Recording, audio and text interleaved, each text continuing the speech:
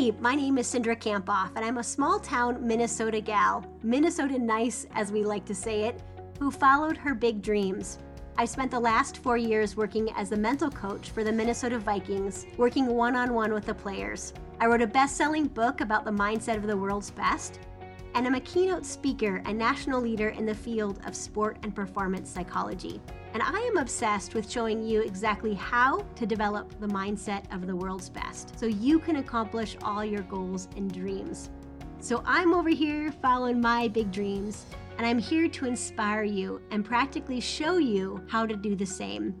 And you know, when I'm not working, you'll find me playing Miss Pac-Man. Yes, the 1980s game Miss Pac-Man. So take your notepad out, buckle up, and let's go. This is the High Performance Mindset. Welcome to the High Performance Mindset Podcast. This is your host, Dr. Cindra Kamphoff, and thank you so much for joining me here today. I'm grateful that you're here for episode 400. I can't believe it. My mind is blown. You know, each week I just focus on the process, and I haven't really looked too much at the number until recently. And today I looked up as I was looking at the description of today's episode, and I thought, oh my gosh, 400. You know, the podcast actually started from a message from one of you, one of my followers and listeners. And I've been on the local radio here on a country music station, believe it or not, for 8 years, every single Monday morning, providing a short positive message. And one of the listeners sent me a message on Facebook in 2015, so 6 years ago, and said, you know, I love your Monday messages. I tune in each Monday, and I'd love a place that I can go and review them and study them. I love them so much. And you should do a podcast. And I followed her suggestion. We ended up adding interviews each week, and now 6 years later, over 1 million downloads. Typically 2 episodes each week since 2015, we are here. And I want to thank you so much for listening each and every week. I do this for you. And so I'd love to hear your feedback. Tell me more what you'd like on the podcast. Who would you like me to interview? What topics would you like me to talk more about? Would love to hear from you. And I'm going to give you my personal email. You can send me an email at cindra@cindrakamphoff.com. We'd love to hear from you. Today, in episode 400, I interviewed Dr. Reinar Meisterjohn, who started Cortex Performance in 2013. He's their lead mental performance coach for their NBA clients, as well as oversees many of the daily business operations. He's a former collegiate basketball player, and he has worked closely with a number of high-level pros and prospects, as well as with some of the top coaches and executives in the game. He has provided NBA pre-draft consulting services to multiple organizations, including the Miami Heat, the Utah Jazz, the Milwaukee Bucks, and outside of basketball, Reinar has consulted with clients in numerous other sports, up to the Olympic level. He's a native of Germany and fluent in both English and German. He's a certified mental performance coach with the Association for Applied Sports Psychology and has a PhD in sports psychology from the University of Tennessee and a master's degree in counseling from Frostburg State University. I've wanted to have Reinar on the podcast for several years. I had a really in-depth conversation with him, and I wanted to have him on the podcast to showcase his work in the NBA and also to help you think about how you might train your mind systematically and proactively. And that's what we talk about in this podcast today. We talk about what is proactive mental training, the process he goes through when mentally training a pro athlete, and I want you to think about how you might mentally train yourself as you're listening, how our core beliefs are connected to our performance, the best way to debrief our performance, or we might use the same debrief strategy at the end of our day, and ways that playing in the NBA is different than overseas. If you enjoyed this episode, we'd love for you to leave us a rating and a review. If you're listening on an iPhone, you can just scroll down on the description of the podcast, and way at the bottom is a way for you to click and leave us a rating and a review. And if you haven't already, you can join our Facebook community to connect with me. Over on Facebook, just search High Performance Mindset Podcast Community, and we'd love to see you over there. Without further ado, let's bring on Reinar. Reinar, I'm so excited that you're here joining us for the High Performance Mindset Podcast. How are you doing there in Charlotte? Doing well. It's been an interesting year, but you know, still standing. Business is going well, and can't complain. That's great. And usually we catch up at the ASP conference. That's where I talked to you last, was about a year and a half ago, I suppose, a year and a couple months ago. And I remember learning more about your business there. And I'm really excited just to have you on and have you share your wisdom with us. I appreciate you having me. So to get us started, tell us a little bit about your passion and what you're doing right now. Yeah, so my obviously my background is in sports psychology, and I run a business called Cortex Performance, where we primarily focus on proactive mental training for basketball. So basketball, I mean, I've dealt with a number of different sports, but basketball is the one I'm most passionate about, and that's where we've, as a company, decided to put our focus these past several years. So. You know, that's what I deal with each and every day, and it's become a year-round thing. You know, it used to be, you know, more of a, you know, like fall to spring type of thing, but now you got, you know, you got the NBA draft in the summertime. You have other leagues. The WNBA plays in the summer. You know, where we're getting more into women's basketball, for instance. So there's a lot of stuff going on that we're getting into, and I'm loving it. You know, I love being my own boss, trying to figure out how to run a business. You know. Yeah, that's wonderful. So tell us a bit about your journey to where you are now. You grew up in Germany and then you came over here in 2005, if I got that right. So tell us a bit about how you got to the US and just a little bit more about your background. Yeah. So 2005 is when I pretty much moved over here permanently. Prior to that, I'd already spent some time in the States, but I'll take you all the way back. So grew up in Germany in a super small, tiny village of about 300 people.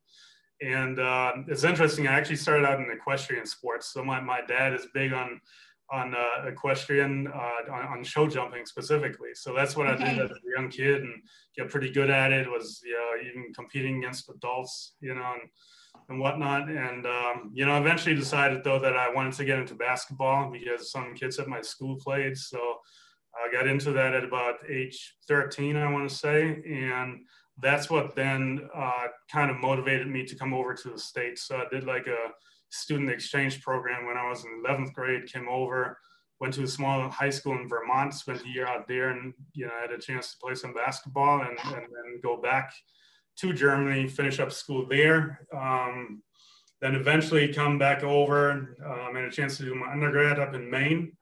I went to a small school there, you know, played sports for, I was fortunate that I was able to finish my degree in 3 years because I had a bunch of my high school credits transfer in actually. Wow. And yeah, and that's when I actually came across sports psychology because I was a psych major and we had a sports psych elective one semester. And that was probably my first formal introduction to the field. So, you know, fast forward from there, you know, went back to Germany, played semi-professionally for a year, did some coaching, came back, did my master's in counseling psychology, and then eventually my PhD in kinesiology and sports psych, and then started my business about 3 years after that. Yeah, so fun. Yeah. So tell us a bit about, you know, I'm just thinking about your work with basketball players and even pros. I'm specifically thinking about even your experience as a semi-pro. What do you think the best of the best do differently? Like, what do you see them doing from a mindset perspective? Yeah, it's a great question. I wish we saw as much consistency mentally as we want to see across players. You know, the mental part isn't always the reason they make it to that level, but for players that you know, that sustain a high level of excellence, I believe it's, you know, it comes down to having a process that they can go to, you know, each and every day when it comes to, you know, just finding emotional balance. You know, several of my players have committed to meditation, different gratitude practices, just simple you can do to stay even keeled in life and you know, manage everything that's coming at you. I also think that those players that are, you know, at the top typically have some type of tools that they utilize around games. So whether it be, you know, pregame routines, as I'm sure you taught many of your athletes, you know, visualization going in, pre-planning for mistakes, having specific tools, focus cues, different things to go to in game, and then also having a way of processing the game so you don't get too caught up in in great or in bad performances, because you got to move on, especially when I deal with NBA players in particular. They have so many games that, you know, if you lose a night of sleep, like there's another game waiting for you, you know? Right. So you got to figure out to get your rest and recovery mentally, emotionally, and physically. So I think those are some things. And then I think also the pros that have the most, you know, or the longest and most stable careers are oftentimes the ones that understand how to navigate life off the court and manage, you know, environmental factors, because it does get tricky when, especially once you start making that really big money, you know. Right. It does get tricky when you're an American player, for instance, that goes overseas and now you're away from your family potentially for 9 months out of the year. You know, it's a lot of factors you got to be able to manage just to be able to play at a high level for 40 or 48 minutes. A lot of stress that's could potentially happen with people asking you for money, your family maybe bugging you, or just, I'm thinking overseas as well. And if you don't have the social support. Absolutely. Yeah. I like what you said about, all right, they have a process, they have tools in the game, and then they have like a way to process the game afterwards. See them do in terms of process the game, and do you have any recommendations on how you think? And I'm just thinking about, we can apply this to sport, but we can also apply this to life, right? You and I perform in some way, so if we have like maybe a debrief routine, that could be even helpful for us. Yeah, for sure. So I take you through our full process real quick, because I do think with some tweaks, you can actually apply it to everyday life as well. So One thing that we do with our athletes at the start of our process is we help them develop out their on-court core values. And we typically condense it down to 3 key areas that the athlete wants to build their identity around. So going into a game, you know, obviously we have the athlete look at the core values, incorporate those into their pre-game visualization, just like you might at the start of the day. You know, you visualize executing your core values, and you want to see specifically what that looks like in action, right? So attaching tangible definitions and behaviors to it, I think is really crucial. So pre-game, typically we have our athletes come up with a few short focus cues for that particular contest. So it could be something like compete. You know, just a simple word that they want to focus on and emphasize that game, along with a behavioral definition. Post game, we have the athlete come back and essentially rate themselves on their core value execution across their 3 core values, and then also on their mental game or their game plan execution, so to speak. So if they had 2 or 3 focus cues going into the game, they rate themselves on how well they feel like they executed that game plan, which is typically built around controllable factors. Okay. From there, we like doing a quick, we call it an S3 analysis. So strengths, struggles, and strategies. So we have them identify a few things that they did well, a few things, a few areas that they feel they struggled in or definitely want to improve in towards the next game. And then we have them kind of pre-plan their strategies, which essentially corresponds with the pre-game focus cue setting, so to speak. So that way you have continuity game to game, and you have a way of kind of looking back and also seeing how you did over the past 5 games, for instance. And we're actually in the process, I'll add this real quick, we're in the process of actually partnering with a tech company to where athletes are going to be able to just jump into a web platform or an app real quick pre-game and post-game, and they have it all in one place, you know? Awesome. That's great. And what I really like about that is that it is focused on the process, and it's focused on, you know, how they implemented their core values. I didn't hear you say anything about goals, you know, like, and maybe, you know, I'm thinking about how sometimes, particularly high school athletes might go into a game and they might be focused on how many shots they want or points they want to score, right? But if it's like implementing your core values, that's controllable. Yeah, for sure. And I think as far as goal setting, we do use it selectively, I would say. So athletes that benefit from statistical goals, we certainly incorporate that into the definitions of their pregame focus cues. So, you know, if compete or like or be aggressive. If one of those is one of your pregame cues, then a behavioral goal that might go along with that, or a statistical goal, could be to score at least 10 points. Now, some athletes, it gets in the way of their confidence if they don't reach that goal, as you know, right?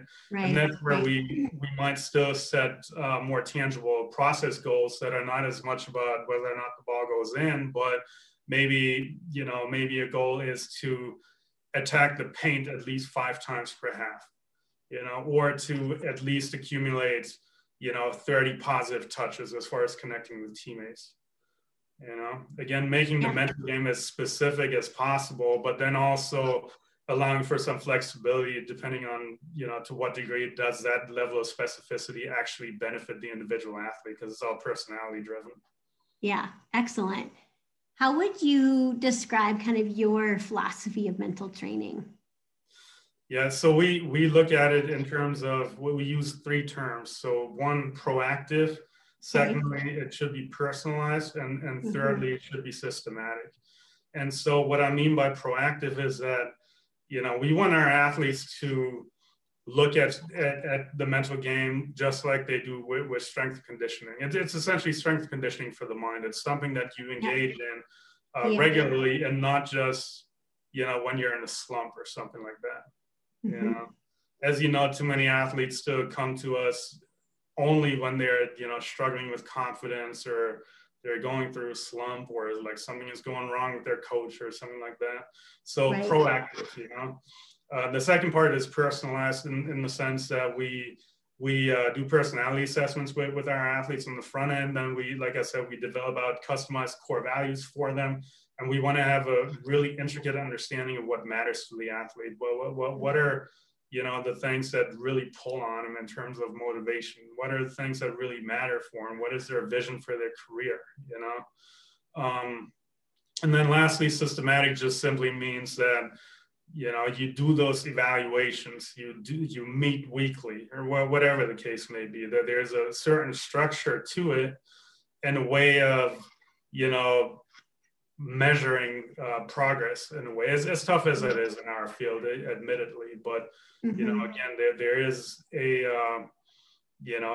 kind of a very specific process to it that we don't really see enough, in my opinion, in the field of mental training. Too often it's still reactive and just sort of, the intuitive part is important, but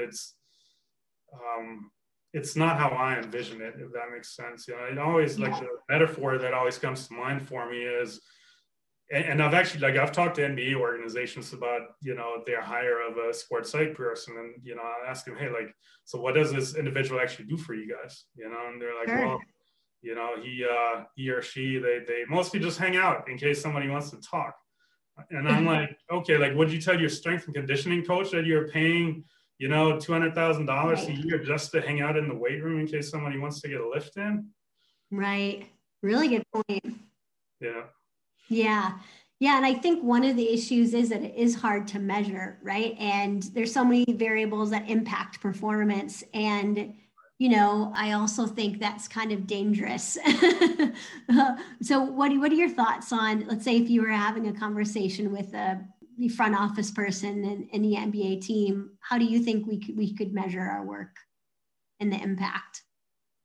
Yeah, it's such a great question, and it's a complicated answer. And I'm not sure there is one that's as clean as we all want it to be, because a lot of what we do, it's more, like an athlete, I've certainly had athletes that that come in and they lack confidence. They don't enjoy playing anymore, right? Whatever. Right. And then, maybe a couple months later, they're like, well, I feel great out there. Things are going well. Like, I'm loving my sport again. But it doesn't mean that their points per game is going up necessarily. Exactly. But their happiness has increased, and their confidence, their well-being in general.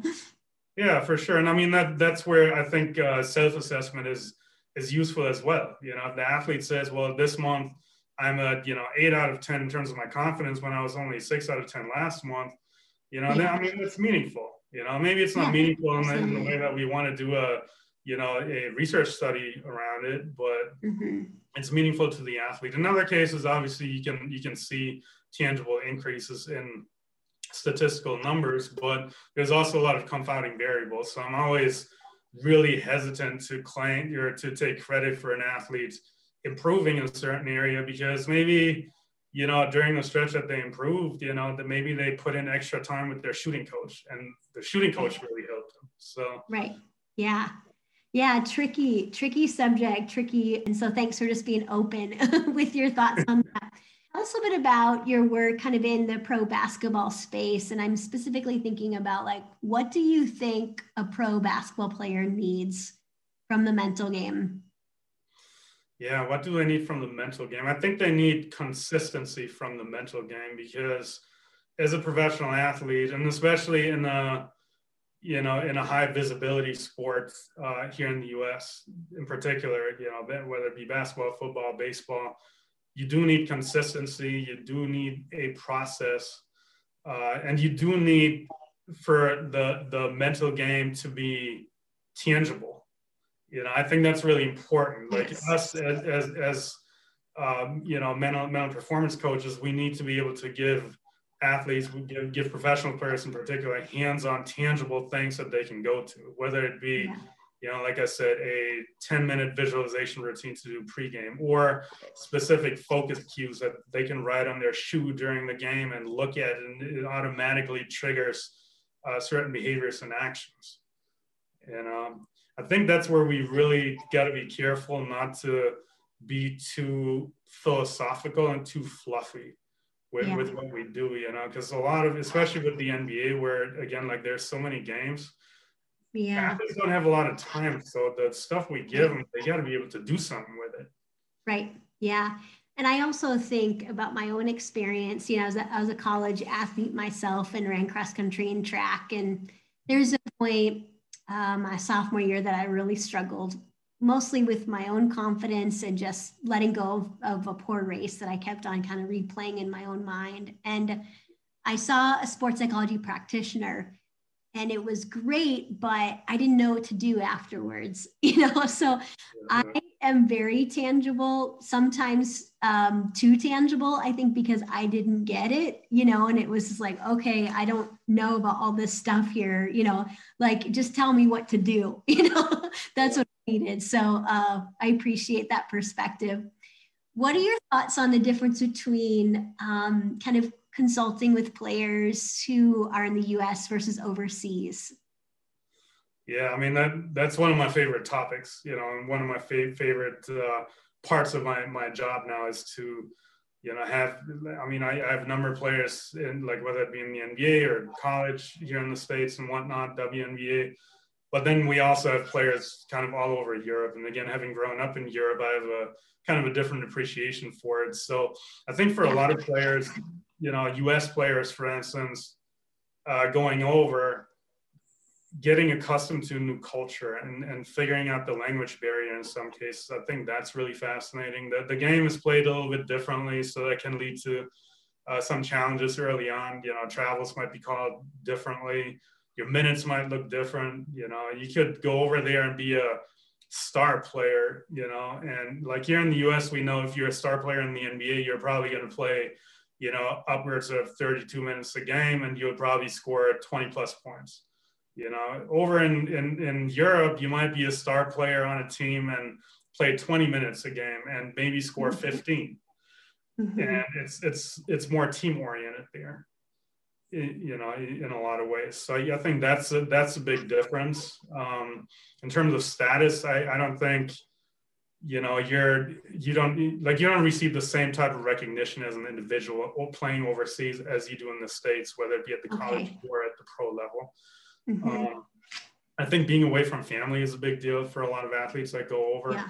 So if you can't, in some cases, you can, you know, obviously take your family, you know, if you have kids, if you're willing to take them out of school and maybe put them in a local school, or if they're young and they're not in school yet, you know, that's one thing. But if you have older kids that already are established in their local school system, you know, now you're not going to see them for most of the year, right? And now you got to figure out how to use technology and different things, and it's tough. You know, this year I've had athletes. I'm thinking of one particular that went out to Eastern Europe, and because of COVID, he's not married, but he's in a serious relationship with a kid, his family Okay. hasn't been able to come over because they're not married. Right. You know, the country just doesn't allow it. So it's Mm. extremely, extremely difficult, you know. What are the percentages of, you know, the people that maybe play overseas that actually make it to the NBA?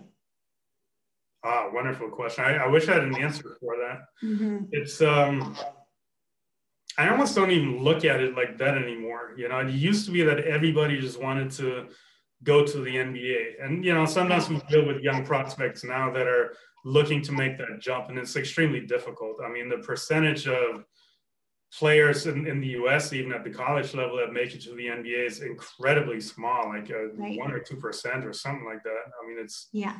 it's nothing. But now we actually see that a lot of players that have been in the NBA end up going to Europe by choice because they can make more money or they can make more play or get more playing time. Okay. So it's a bit more of a mix. I mean, you can probably take, say, like the quote unquote like bottom 50 or 100 players from the NBA and just swap them out with like the top 50 or 100 that are playing overseas. And it's not going to be much of a difference. I mean, basketball is global now, so. And you had mentioned COVID, and I'm curious, when you think about the athletes that you're working with now or the coaches, you know, there's just a lot of differences in the game in terms of, well, fans can't be there, right? Their family can't necessarily travel. What are you seeing in terms of kind of the toll that it's put on athletes and their ability to be resilient or bounce back? It's been really tough, I would say, on a lot of athletes because even when things are not going well off the court and, you know, you're, you know, away from family and you're in a foreign culture, like if you're a first year player, you're in a foreign culture and you're not really that comfortable, you know. Basketball is the one thing you can typically rely on. Now this year, I've had a number of players that had games canceled and that had to go into quarantine because they tested positive, or where, you know, games got canceled, like kind of scratched at the last minute or something like that. I mean, it's just been a mess, you know. It's been a real mess overall. Yeah, so it's been really hard. So I've felt myself doing a lot more kind of life skills coaching and counseling, if you will, this season, you know, and a little bit less performance-based consulting. Yeah, right. Because if they have a lot of stress and anxiety in general, it's you know, I think it's almost impossible not to bring that to the court in some way. Right. Mm-hmm. Yeah. I know you also do some work in the kind of draft, in the pre-draft. So tell us a bit about that work and what do you see those athletes need, or just tell us a bit more about what you do there. Yeah, so we've been doing this for about the past 4 or 5 years now with different NBA organizations. We're starting to get into the WNBA space a little bit, which is really exciting. And what we do for organizations typically, and it's looked differently for different organizations, but kind of a full-scale approach would typically include a combination of doing personality assessments with the players that come through, along with one-on-one interviews that I conduct, just to understand them at a personality level, understand them at a mental game level in terms of what are some of the skills and tools that players have, what are some of the struggles that they go through, what are some of the resources that they have thought about or have utilized. We're also starting to look more at bringing in athletic intelligence testing, so looking at things like reaction time and processing speed and whatnot, memory. Okay. And then at the end of the day, the idea is to form as comprehensive of a picture as you can as far as who an athlete is. And then we also always look at the cultural context. So what is the organizational culture and what are players that they like based on, you know, based on their head coach, for instance, or based on how they want the organization to be perceived, you know. So that's been really fascinating because, you know, to us, it's not really as much about is somebody good or bad mentally, but it's more so about, you know, are they the right fit for an organization? And if they end up there, what are the resources you got to put around them to maximize their mental performance? Yeah, that's great. Can you give us an example without saying names of like, maybe what an organization, the culture, and maybe how it's not a good fit for an athlete or is a good fit? Yeah, absolutely. So, and I can just say, because we've dealt with the Miami Heat some, and without getting going into too much detail on internal stuff with them, but everybody knows, everybody that follows basketball knows that Miami likes players that are tough, that are nasty, that like to compete, that love to practice, which is not something that's being done in the NBA a whole lot, to be honest. Sure. Players that are smart and unselfish. So we look for those type of attributes to determine whether or not somebody is the right fit.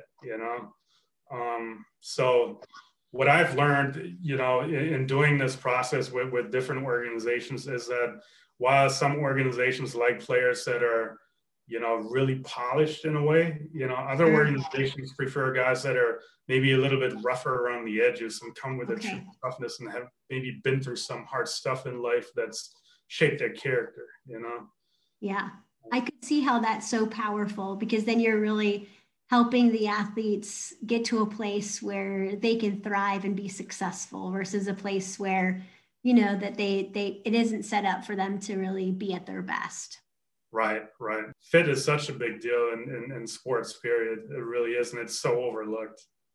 Yeah, absolutely. Yeah, and I wonder from a coach's perspective and a GM's perspective, they might be thinking about that. But you and me who are just watching the game, it's probably not something that we necessarily consider.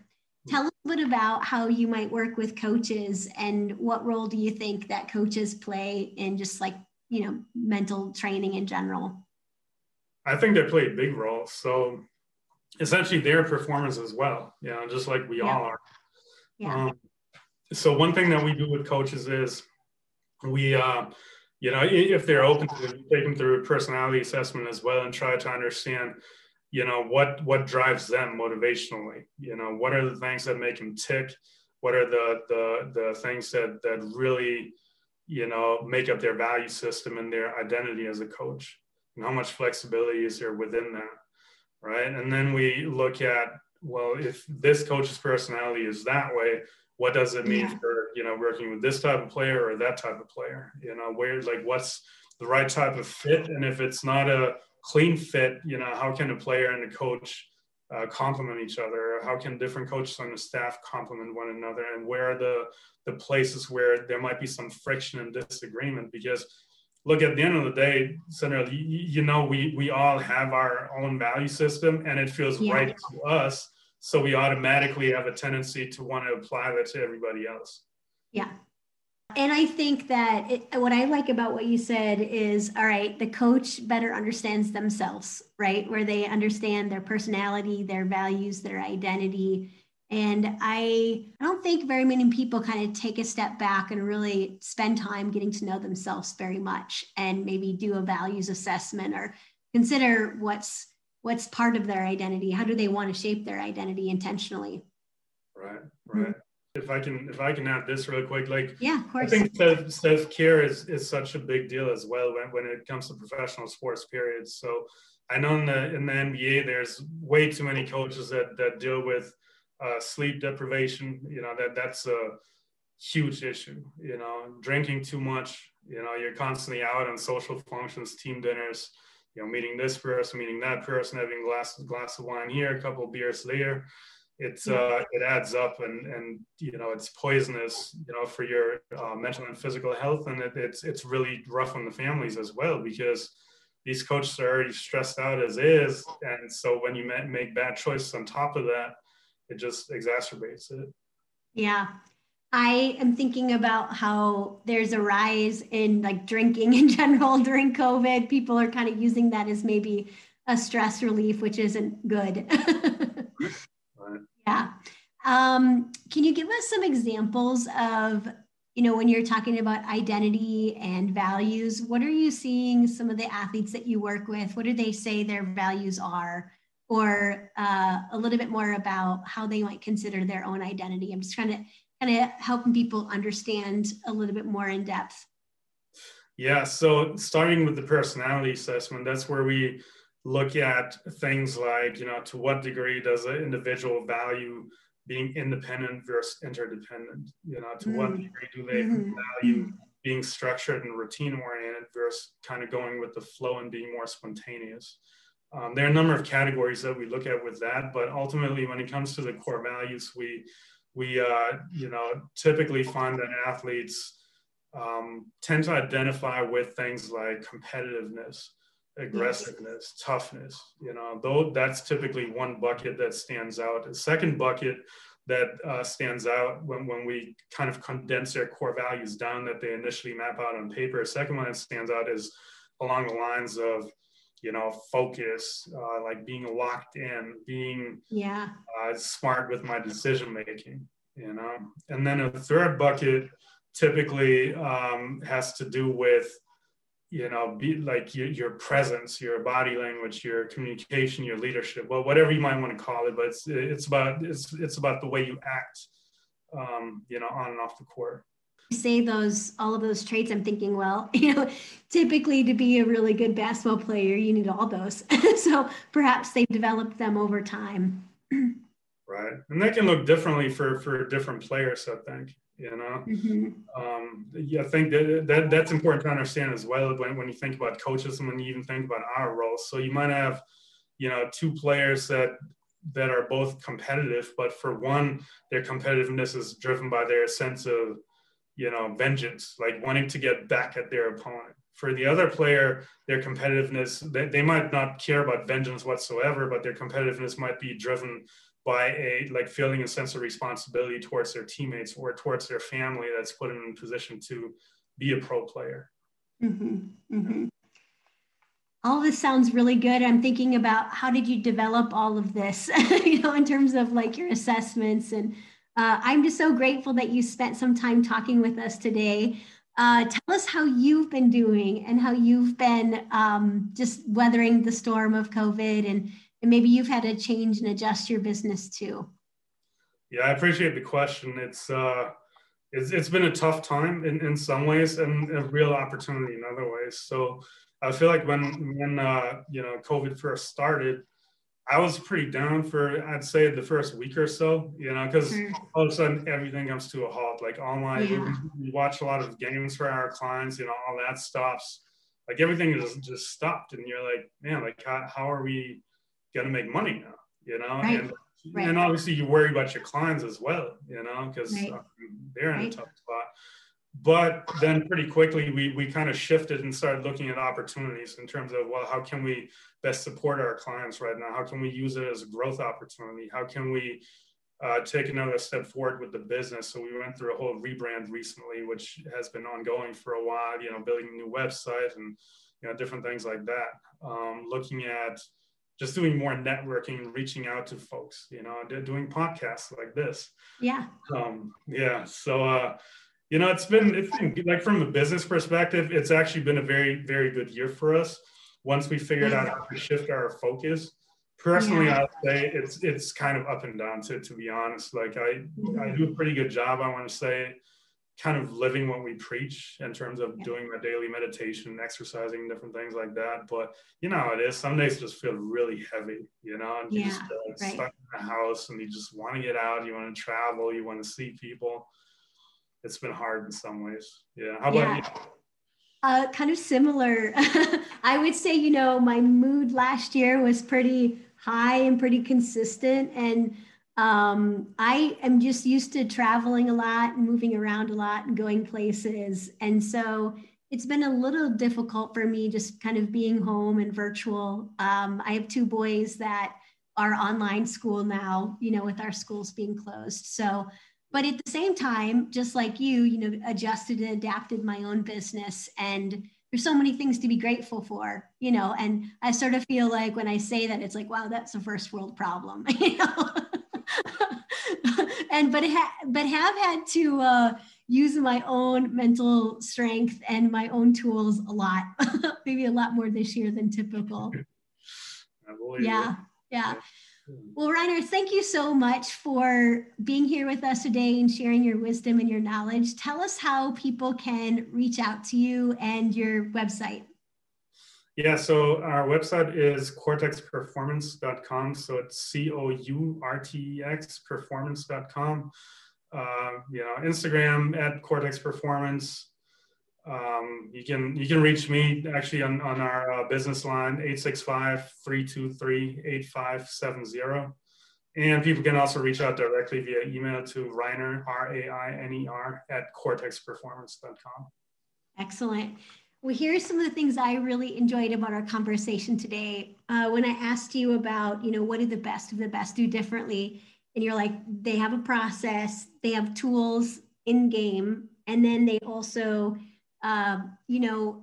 debrief the game in a way that's systematic and builds confidence. And I appreciated how you described the ways that you help athletes do that. I was thinking about how we can just do the same kind of process after a day at work. Or a day of a different type of performance. I also appreciated when you're describing the way you do your work, like helping athletes understand their values and their identity, and just better understanding themselves through the personality assessments. And then when we were talking about the US versus overseas and just the differences that an athlete might experience there. So I'm grateful for your time today. Do you have any final thoughts or final advice for people? First of all, I appreciate being here. So thanks again for having me. I think the main thing is when it comes to the mental game, like again, whether you're an athlete, you're a coach, you're, a professional or just a person, period, figure out something that gives you a sense of continuity and stability, Again, like whether that's a morning meditation and evening gratitude practice. I'm a big fan of having something in place that sort of frames your day and allows you to, kind of be your best self within all that, as hard as that's been for all of us lately. But I think that would be my main advice. Thank you so much for joining us today, Reiner. Thank you. Way to go for finishing another episode of the High Performance Mindset. I'm giving you a virtual fist pump. Holy cow, did that go by way too fast for anyone else? If you want more, remember to subscribe, and you can head over to Dr. Sindra for show notes and to join my exclusive community for high performers, where you get access to videos about mindset each week. So again, you can head over to Dr. Sindra, that's DrCindra.com. See you next week.